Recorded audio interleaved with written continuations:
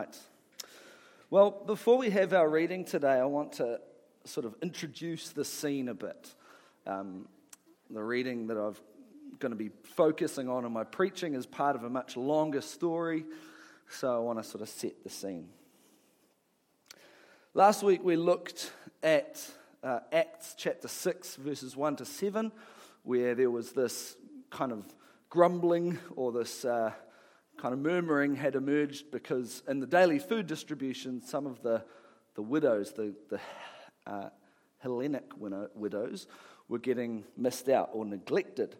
And so the church, led by the apostles, quickly kind of whipped into action, and they set up 7 men to make sure that the food distribution was going well. And one of the men, named among them, was Stephen, who was said to be a man full of faith and of the Holy Spirit. And directly after this setting up of these 7 men, we find that Stephen, in chapter 6, verse 8, was doing great signs and wonders. This is still, of course, in Jerusalem. And Stephen got into some disputes with some of the people from the synagogue who didn't like what he was saying. And in verse 10 it says that they could not withstand the wisdom and the spirit with which he was speaking. So they arrested him on the following charges, verses 13 and 14 of chapter 6. They said, "This man never ceases to speak words against this holy place and the law." This holy place being the temple. "For we have heard him say that Jesus of Nazareth will destroy this place and will change the customs that Moses delivered to us." The high priest then questions Stephen, says, "Is this true?" And Stephen takes the opportunity to preach the gospel. He tells the story of God's people from Abraham through Moses to David and Solomon up until the present moment. He in particular focuses on the presence of God and the encounter of God with his people. The appearance of God to Abraham in the wilderness and to Moses in the burning bush, for instance. And we're going to pick up, Logos is going to come and read for us, in verse 44 of chapter 7.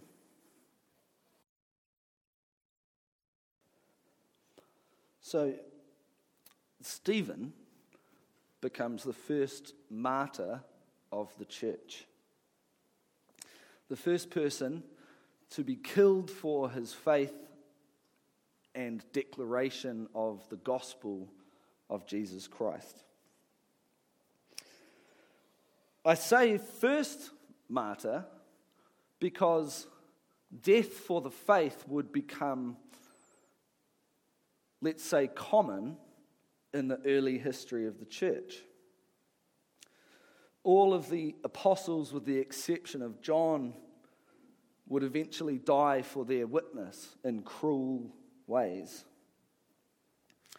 Countless Christians under the Roman Empire would be thrown to the lions or killed in the arena, crucified or tortured. And this went on for 300 years or so, until the empire, I guess, converted to Christianity and the persecutions came to an end. A church father named Tertullian wrote, "The blood of the martyrs is the seed of the church." Rebecca, can you put that picture up, please?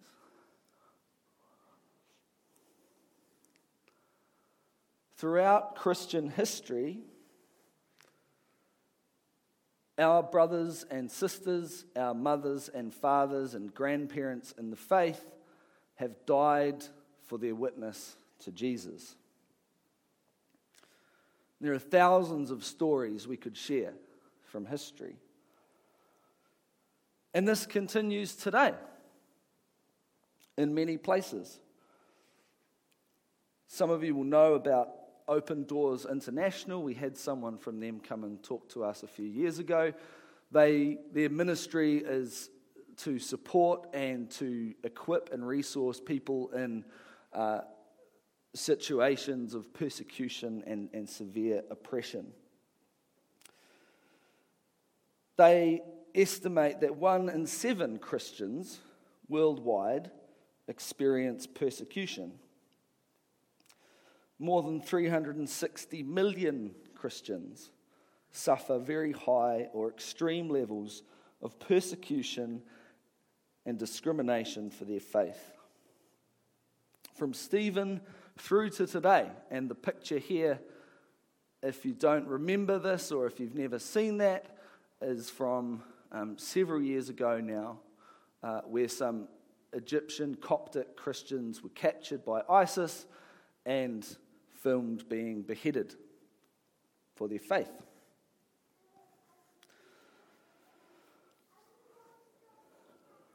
You can bring the picture down now if you want.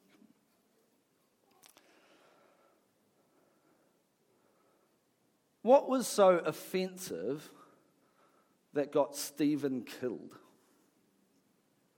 Why did they kill him? He certainly put things pretty harshly. He was pretty rude to them. He said, "You stiff-necked people, you uncircumcised in heart and ears." That means, I guess, like unholy, impure. They weren't listening, or they didn't have God's truth in their hearts. He accuses them of betraying and murdering the righteous one, by whom he means Jesus, and of failing to obey God's law. That's all pretty harsh stuff. If someone got up here this morning and said to us, "You guys have all abandoned the faith. You haven't been preaching from Scripture. You haven't been obedient to Jesus," we would be like, "Whoa, what?" But the central crime that Stephen committed in their eyes was this. Remember, in my little preamble to the reading Logos did, this was the original charge that got Stephen brought up on. They said, "This man never ceases to speak words against this holy place and the law. For we have heard him say that this Jesus of Nazareth will destroy this place and will change the customs that Moses delivered to us." And then in chapter 7, just before he's taken to be stoned to death, he says in verses 45 and 47, "So it was until the days of David, who found favor in the sight of God and asked to find him a dwelling place for the God of Jacob. But it was Solomon who built a house for him." This dwelling place, this house, is talking about the temple in Jerusalem. And we cannot overstate how important and central and serious the temple was in the heart of the life of the people of God.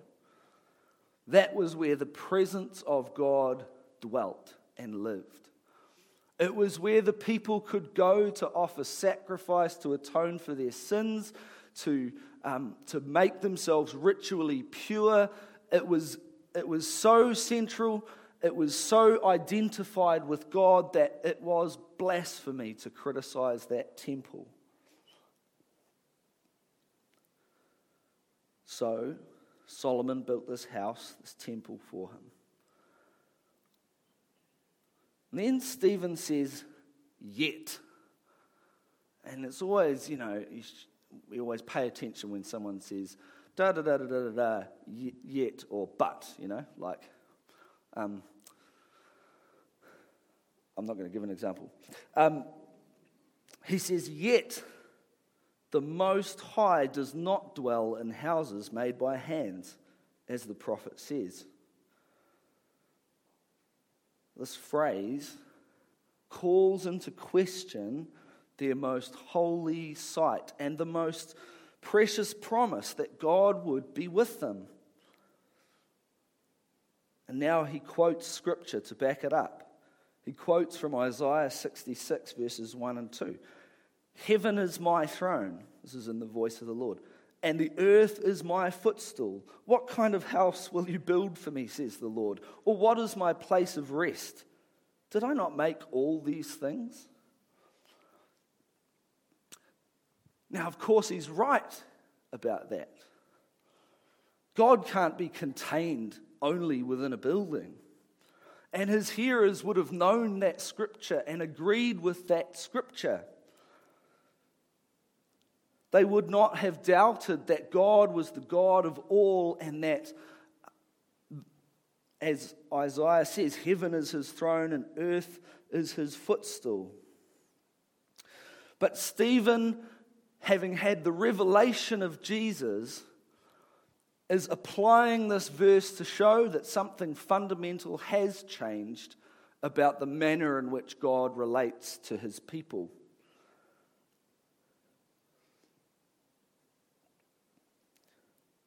He's applying these verses from Isaiah to show as true what Jesus said would be the case.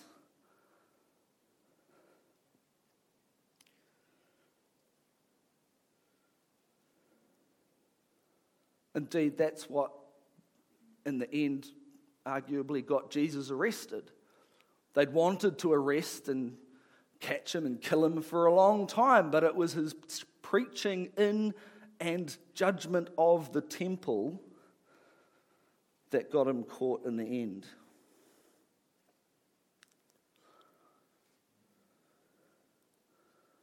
Stephen is saying, in light of Acts chapter 2, when the Holy Spirit pours out on all flesh, there's a new temple. One not made by human hands.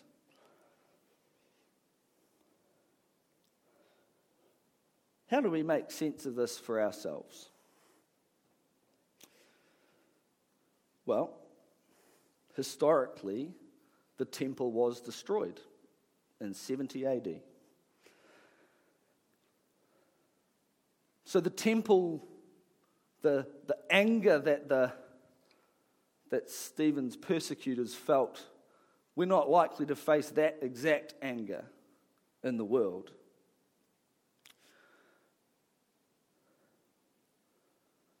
We're not going to be persecuted because we critique the temple.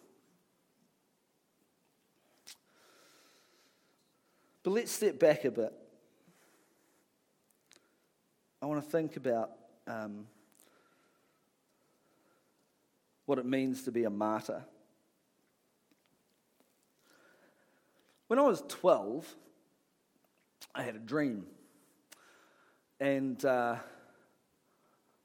had some experiences in my younger life which I knew in my heart of hearts to be God. But when I was 12, I was at a point of sort of decision. And I knew that God was calling me to serve him and follow him. But even at 12 years old, I was terrified of that. Didn't want to do it. And it was always a wrestle for me. This was the wrestle, was whether or not I would go to church with Mum or I'd stay home with Dad. And one Saturday night, I had a dream. There was a bunch of us in this sort of bus, and we were heading in a certain direction. And I looked around, and now this bit is a bit odd, but I used to play this computer game, right, called Dark Reign, and you had these characters in it called martyrs. Now, the kind of twisted part of this is these martyrs, this was a fighting computer game, these martyrs were essentially suicide bombers, right? Well, I knew what they were. And I knew that we, on this little bus, we were these martyrs, these characters being taken off. And then we got out of the van thing or the bus or whatever, and we were in my bathroom because it's a dream. And we got handed a 20 centimetre ruler, like the plastic one. They were kind of rare, like mainly 30 centimetre rulers standard, but we had some 20 centimetre ones. We got handed that, and we had to breathe into it like a breathalyzer. And in the sort of this like thing, I don't know, like a thermometer almost, like, and we breathed into it, and then we all got kind of sucked up into the air. What a weird dream. I woke up, and somehow I knew the question that had been laid before me by that dream was, am I going to give my life for Jesus or not? Right? It is kind of comical, but you've got to understand, serious 12-year-old little Mark, this was serious. So I went to church with Mum that day. Now, I sort of carried on going for a little while, and then I fell off the page again. Stopped going. Now, that dream left an impression on me, okay, that to be a Christian, to be clear, Christian martyrdom is not being a suicide bomber, right? But it left an impression on me that being a Christian meant laying my entire life down for God. It was not a portion of my life. It was not Sunday, and it was not a sort of helpful thing to prop me up. To be a Christian meant to give my life completely, even to be willing to die for my faith. And I've always had in my mind this thought about whether or not, if it came to it, I would choose Christ or to remain alive. If someone was to hold a knife to my throat and say, denounce Jesus or I'm going to take your head off,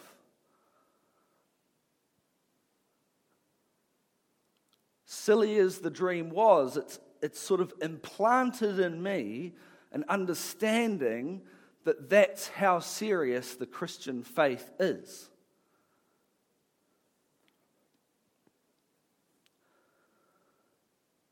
Now, praise God, we don't live in a time or a place in New Zealand where that's a threat.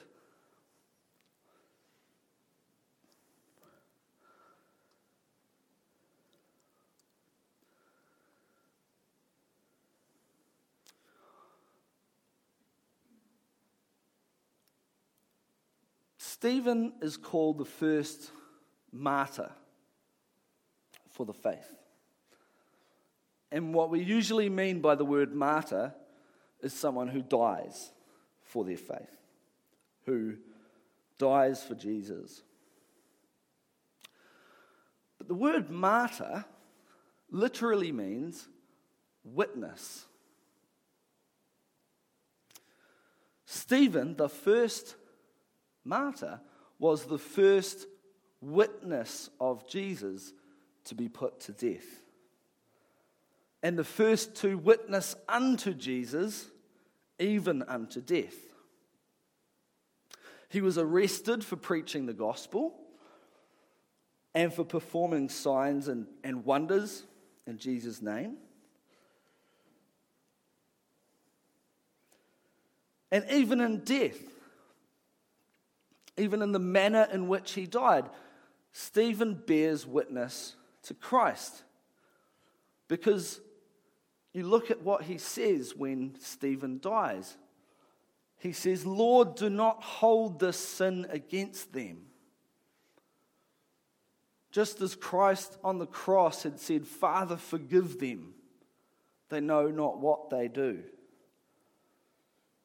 And he said, Lord Jesus, receive my spirit. Just as Jesus from the cross had said, Father, into your hands I commend my spirit. To be a witness for Jesus includes the proclamation of the gospel, telling the story, declaring the truth that Jesus is Lord. It means the demonstration of the gospel in performing signs and wonders and acts of good for others, like managing the food distribution for the widows. But it's not just imitation of Jesus like mimicry. It's not just pretending to be like Jesus. It's to become like Jesus.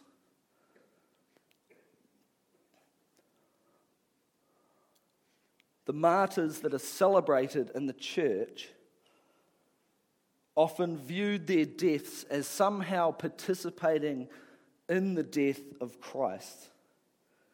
And there are stories of some of them going singing songs while the lions came forward to eat them. They considered it an honor to be put to death for their witness to Christ, because that would most supremely bear witness to the kind of God that Jesus is.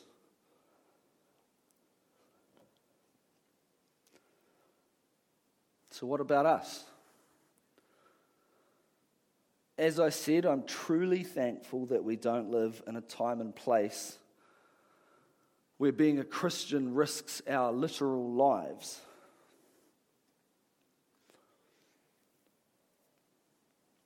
But here's a quote for you from George Whitefield, who was a Methodist evangelist in the 1700s. He says, "We must all have the spirit of martyrdom, though we may not all die as martyrs." And that is because every one of us is called to be a witness for Christ. We're called to that by declaring Him, by telling people about Jesus openly and honestly and joyfully, even if that does bring opposition. And I don't want to belittle the opposition that can be felt, because if you're in a workplace full of non-Christians, it can be difficult to bear witness as a Christian. It can be awkward. You can get yourself into conflict.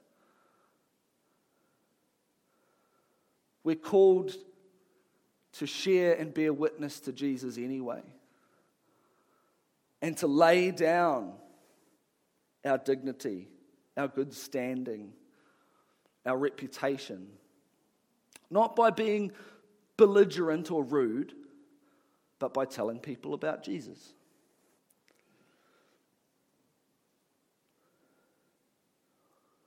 We're called to bear witness to Jesus by demonstration, by praying for people, by serving people. And we're called to bear witness to Jesus in our imitation of Him. The question I've always asked myself is, if in the horrible situation I were to be told Jesus or your head, my question is, would I? I can't stand here and boldly proclaim, because of all that I've said, that I know how I would act. I hope that I would choose Christ.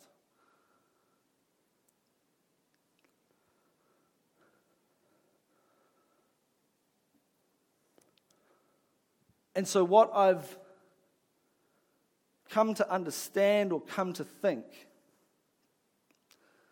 is that if I hope to be the sort of person who would literally be willing to die for Christ, what I must be is day by day a person who lays his life down for one another. a person who does not consider his own wealth or benefit or dignity or whatever else above that of another.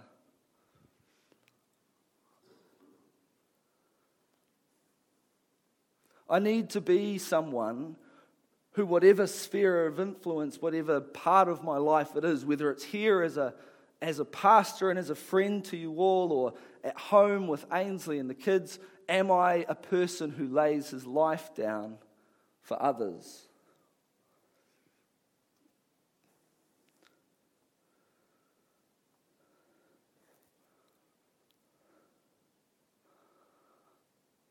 The beautiful thing is,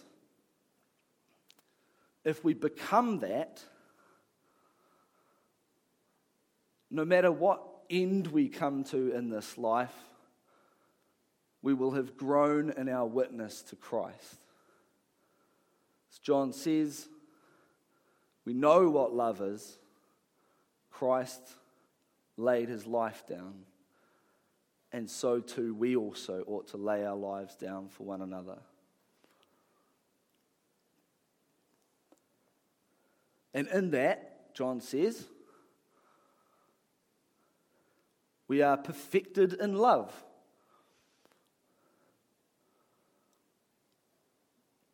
And there is no fear in love. And if we're perfected in love, then there is no fear in the day of judgment. And if we have no fear in the day of judgment, then we have no fear of death. If we become the people who lay our lives down for one another and for those out in the community, we become more like the sorts of people who would rather die and bear witness to Christ than live and deny him.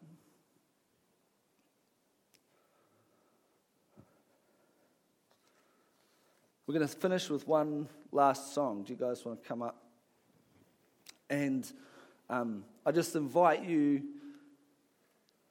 during the song to take the opportunity to consider where you might lay yourself down for another.